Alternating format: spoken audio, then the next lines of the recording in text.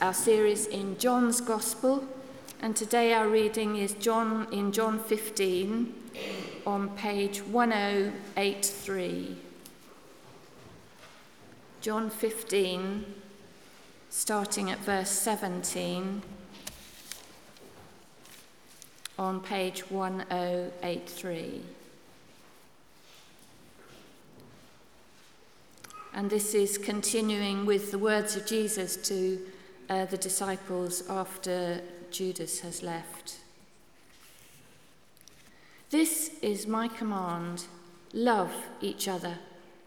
If the world hates you, keep in mind that it hated me first. If you belonged to the world, it would love you as its own. As it is, you do not belong to the world, but I have chosen you out of the world.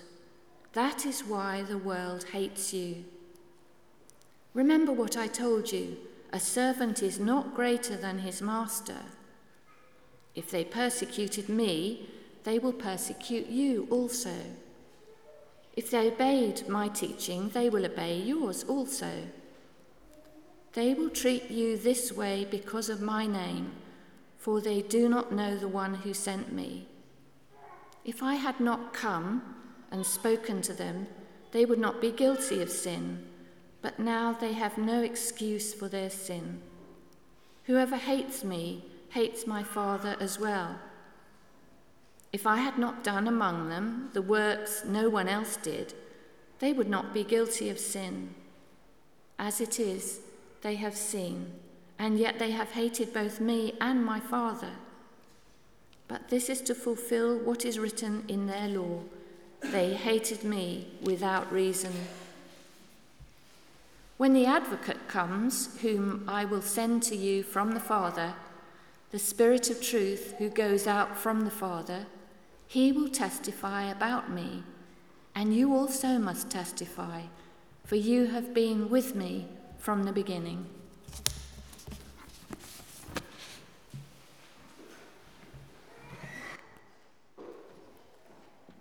Thanks, Nicola. Let me pray as we come to look at these words together. Lord Jesus, as we've been studying John's Gospel together as a church family, we've heard recently, again, that genuine love for you is always shown in trusting and obeying your commands, your words. Please would you help us as a church family gathered, as we hear your word this morning, to hear what you say, to trust it, and to do what you ask us. We know that your words are spoken for our good and for your glory. So please help us with that this morning. Amen. I love films with a happy ending. You know, the ones where the guy gets the girl or the girl gets the guy, that kind of thing. Pride and Prejudice, love it. BBC version, by far the best. You'll know some of the lines if you've watched any of this kind of stuff. Elizabeth Bennet to Mr. Darcy: from the first moment I met you, your arrogance made me realize that you were the last man in the world I could ever marry. That's powerful stuff, isn't it? We love it. Jane Austen knew we'd love it. That's why she wrote that kind of thing. Some of you can imagine maybe saying that to some arrogant man. We love it though, don't we? We love it because we know the happy ending is coming. Mr. Darcy to Elizabeth Bennet: in vain I have struggled. I was made for period drama. In vain I have struggled. It will not do. My feelings will not be repressed. You must allow me to tell you how ardently I admire and love you. Ardently, I'm not even sure quite what that means, but there we go. Look, pretend to cringe. I mean, it's not John Wick, is it? It's not a film like that, but pretend to cringe. But you love that stuff, even if you're not watching those kind of things. But you love it because it's what we want. It's what we want for ourselves. It's what we want for our families. It's what we want for our friends. Everyone kind of feeling the love. Everyone happy at the end. And it's why this part of John's Gospel that Nicola's just read for us, it's just a bit flat, isn't it? It's a bit heavy. Jesus has, in the previous parts that we've seen over these last couple of weeks, he's spoken to his disciples about his love for them and the love that they're meant to show to each other. But now he says, verse 18, the reading we've just had, if the world hates you, keep in mind it hated me first. And then just to press the point home, verse 20, if they persecuted me, they will persecute you. It doesn't feel like the happy ending. And you might think, well, steady on, Jesus.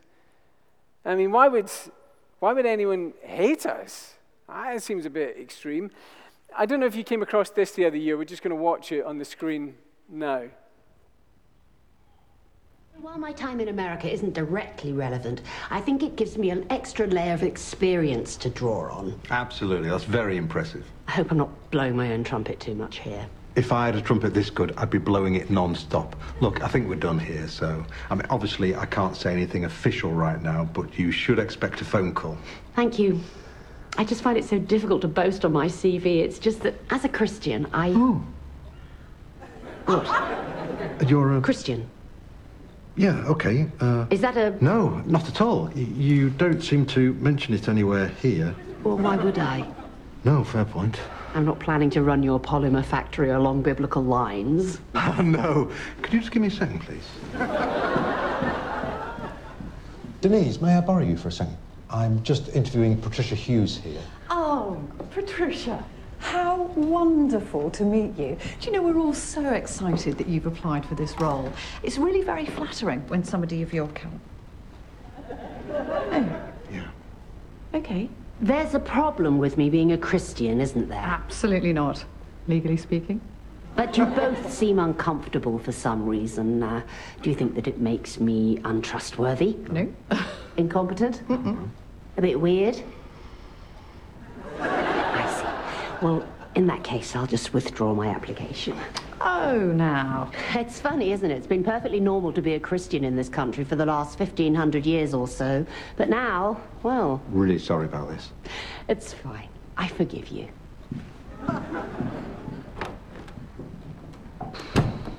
Lucky escape. Yeah, what a nutter. I don't know if you've seen the Tracy Ullman show. I don't know much about Tracy Ullman. I don't think she's a Christian. She's worked in recent years over in the States, but I think it's a really interesting observation. A mainstream comedy show on the BBC, coming back in and thinking, this is how Christians are viewed here. And you know what? I've had people tell me, in their line of work, you don't want to be known as a Christian. You keep your head down. Don't mention that. Or how about this? I think Sophie will pop this up in a moment. Boxing Day last year, the Foreign Secretary commissioned a report on the global persecution of Christians. They released an interim report, and the BBC headline was this: Christian persecution at near genocide levels. I mean, that's shocking, isn't it? The report was meant to be out at Easter, but there was so much information to gather, they could only put out the interim report.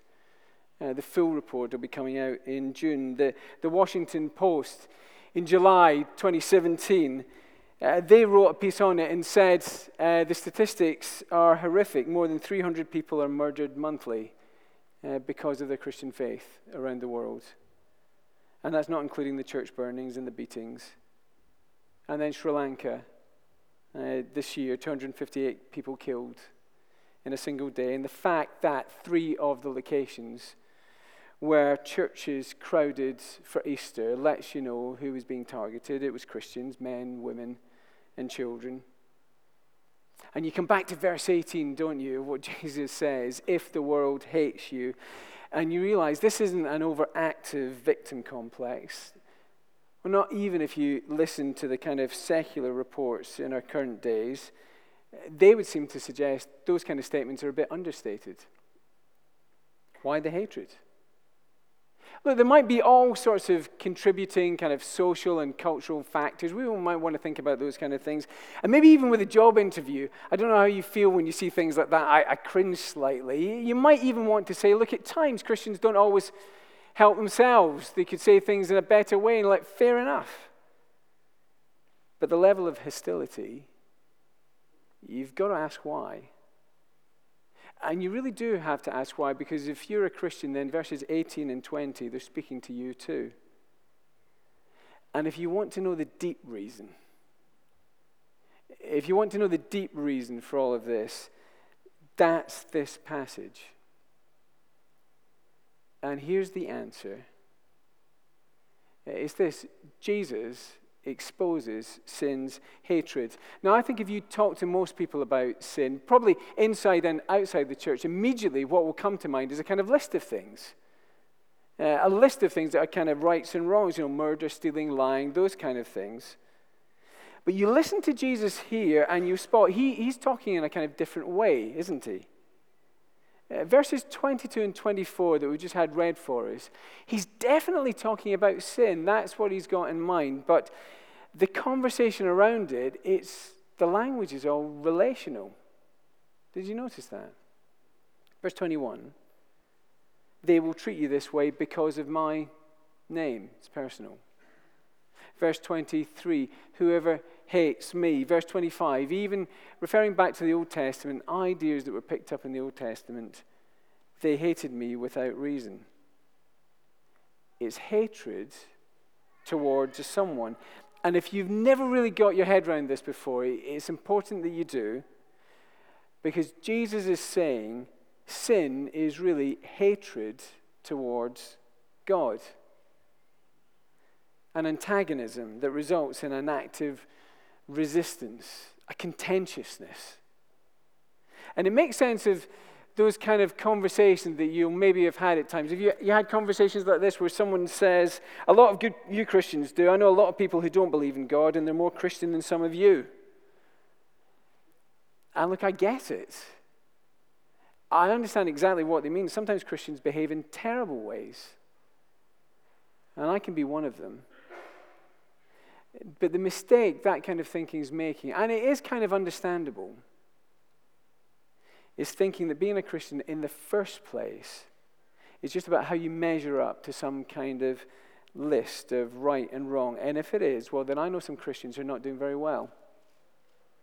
And I know some people who don't believe in God who seem to be doing much better on the list of right and wrongs. But Jesus says that's not really what sin is. Not at its heart. He says, no, sin is hatred towards God. And that means I could do other things. I could give to charity. I could try and help people, and it would still be sin, bizarrely enough.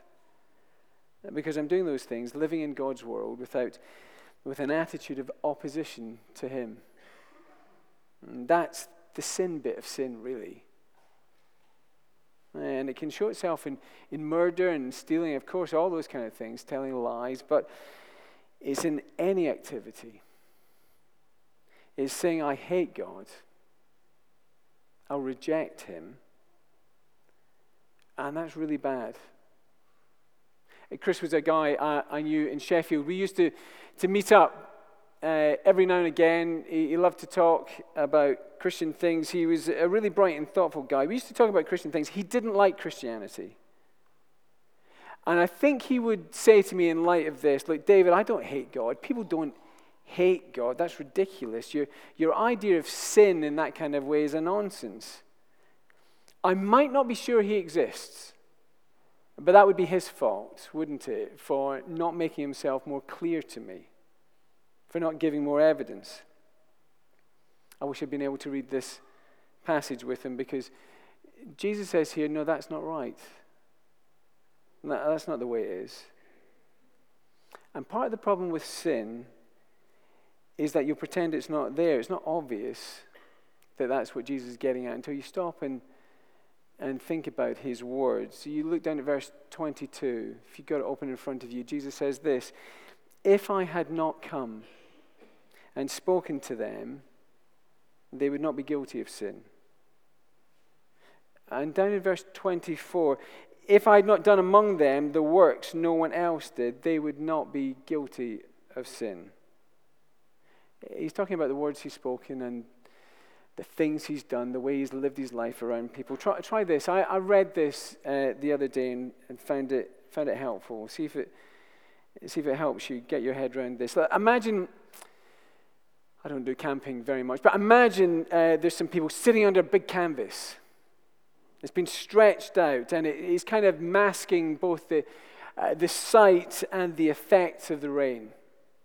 And it is absolutely chucking it down, but over time, this canvas is just filling up with water, gallons and gallons of it.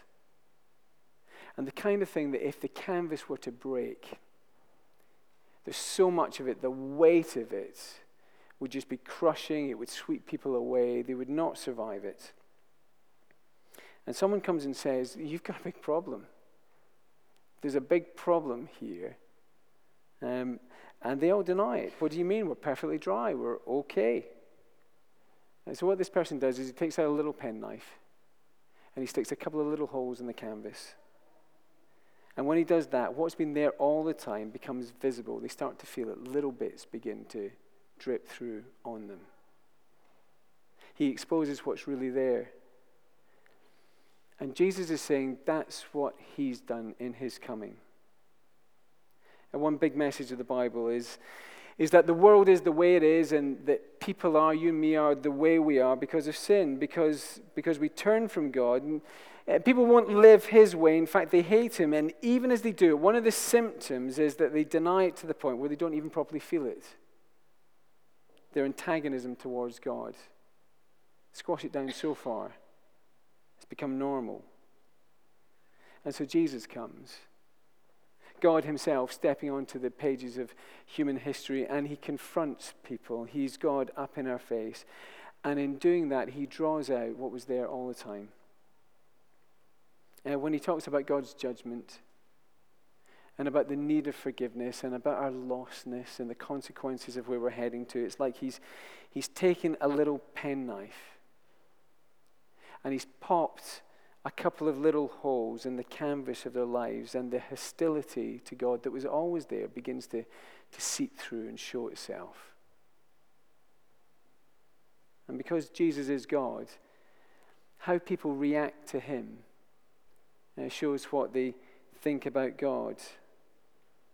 It expresses it in different ways, doesn't it? From angry hostility to complete indifference. I so don't care about this person, I won't even want to engage with them. And when Jesus says in verse 22, if I'd not come and spoken to them, they would not be guilty of sin. He's not meaning so much there that there was no sin around. It wasn't that they weren't sinful. No, it's more that in coming and saying the things he says, he's exposed sin's hatred. He's drawn it out. And what do people do with this God? And well, they take him, don't they, and they nail him up on a cross. But here's the thing this morning, and it's the reason Jesus says these words to his friends and wants us to hear them as well. It's not just so much about how they're reacting to him. He's saying, look, what will happen? What do you think will happen if your life, if your family's life, if your children's life gets linked with his? What will happen if you start to say things that sound like the kind of things that Jesus says? And what will happen if through you people begin to be brought up close to God as well? What will happen if you live for God in a world that hates him? And Jesus is saying, look, don't be surprised if some conversations get awkward.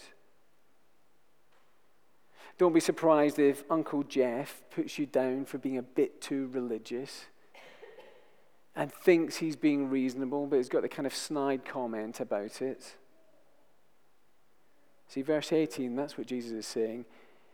If the world hates you, keep in mind it hated me first. That's how it flows. And it doesn't mean every day someone's out to get you, but it does mean if something does happen, be sad. Be upset, be unsettled, but look, don't be surprised. For some of you, I guess you'll get it at school. And in a sense, no matter how lovely you are, There's no way around it. Someone finds out you're a Christian and they decide to have a go. For some, it might mean you suspect you know why the job interview was difficult after all. Someone picked up you're a Christian and took a dislike to it. And for some, sadly, this Easter it meant their families got blown to bits in a church in Sri Lanka. Well, that's what it means. That's what Jesus is saying here. That's the world we live in. And what are you meant to do?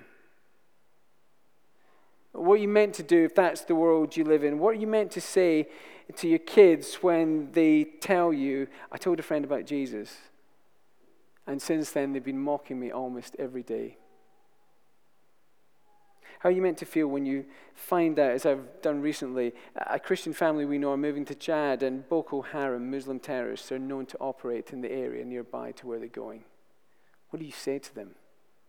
Oh, great, enjoy the move. And what does Jesus say? That's verses 26 and 27. Have you got those in front of you? Here's what he says in light of this. When the advocate comes, whom I will send from the Father, the Spirit of truth who goes out from the Father, he will testify about me, and you also must testify. For you have been with me from the beginning. That's what he says. He says, keep speaking about Jesus. Why does he say that? Well, the Bible says one day Jesus will return and people will be gathered to him. There'll be a huge crowd and you and I will be there with everyone else. There'll be people shuffling around, wondering what's going on. And then you'll notice a kind of separation that's happening. And some dads will find that they're not standing with their wife and their children anymore. They'll be kind of separated. And you can imagine the scene. They'll get shouting over and waving and saying, I don't know what's going on. I'll see you in a minute. And some friends will be doing the same kind of thing where we're split up into different groups. We were chatting just a minute ago. And then Jesus will speak. And you realize what's happening. He's the judge. And the dividing point is between those who love him and those who've hated him. And the division is final. And it will be a day of loss for everyone who's hated him. And not only hated him, but refused his gracious offer of forgiveness. And there will be no getting back. But we're not at that day yet. And so what does this hated Savior continue to do with those who hate him? Well, he keeps speaking. And he wants those joined to him to speak about his goodness and grace too. In verses 26 and 27, he's sending his Spirit so that with his help, his people can speak too. In the first place, it's his apostles. They're the ones who were with him from the beginning, who heard and saw what he said and did.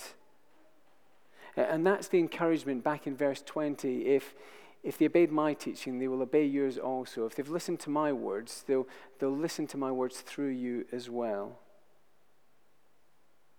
But all Christians since then are to keep speaking the same apostles' message that we have in the Bible. So that before that day, before it's too late, enemies might become friends. And hate might be transformed into love. And that's a key job for our church family, isn't it?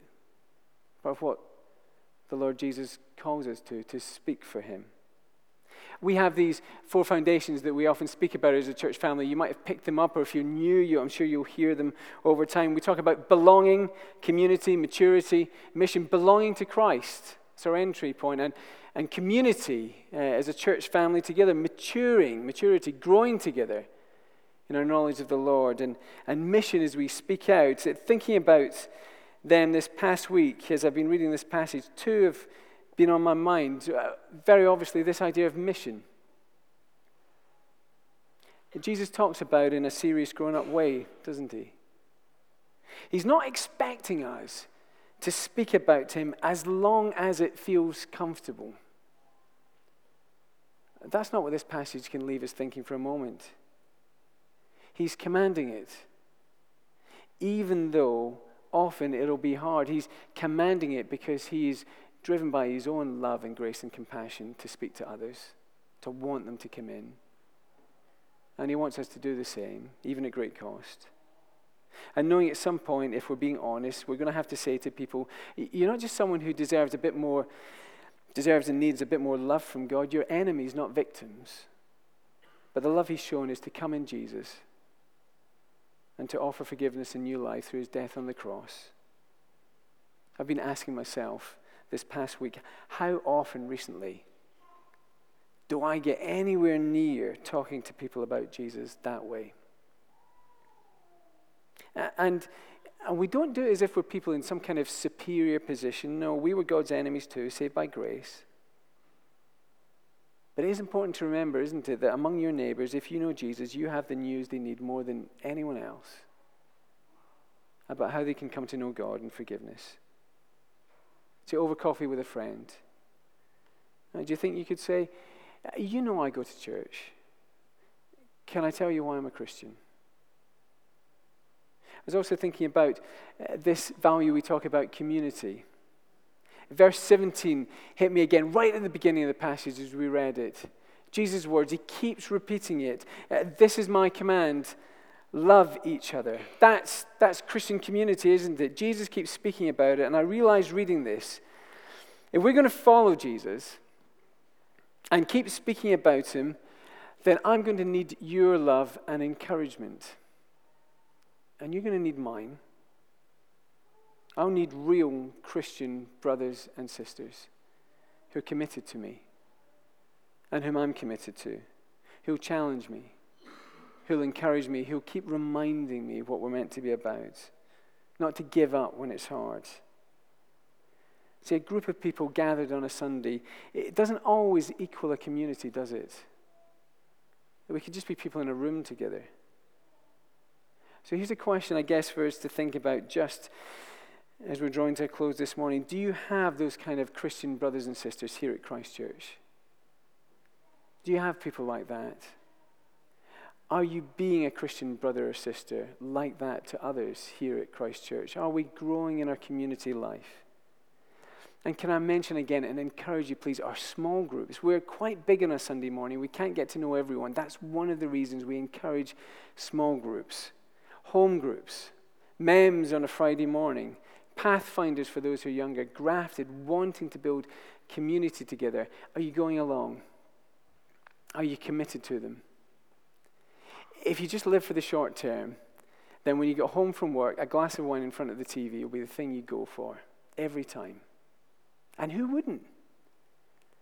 But are you following the Savior who calls you to a challenging task, to share his good news with a world that needs it, and you know you're going to find it hard? The TV is not going to help. It's Christian brothers and sisters that you need. So let me encourage you again. And maybe if you've not got into one yet, come and see me and we'll get you hooked into those.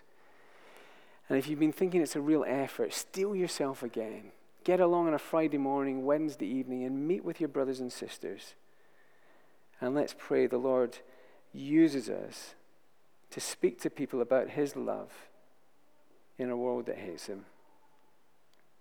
Let's pray, and then Rachel is going to come and lead us.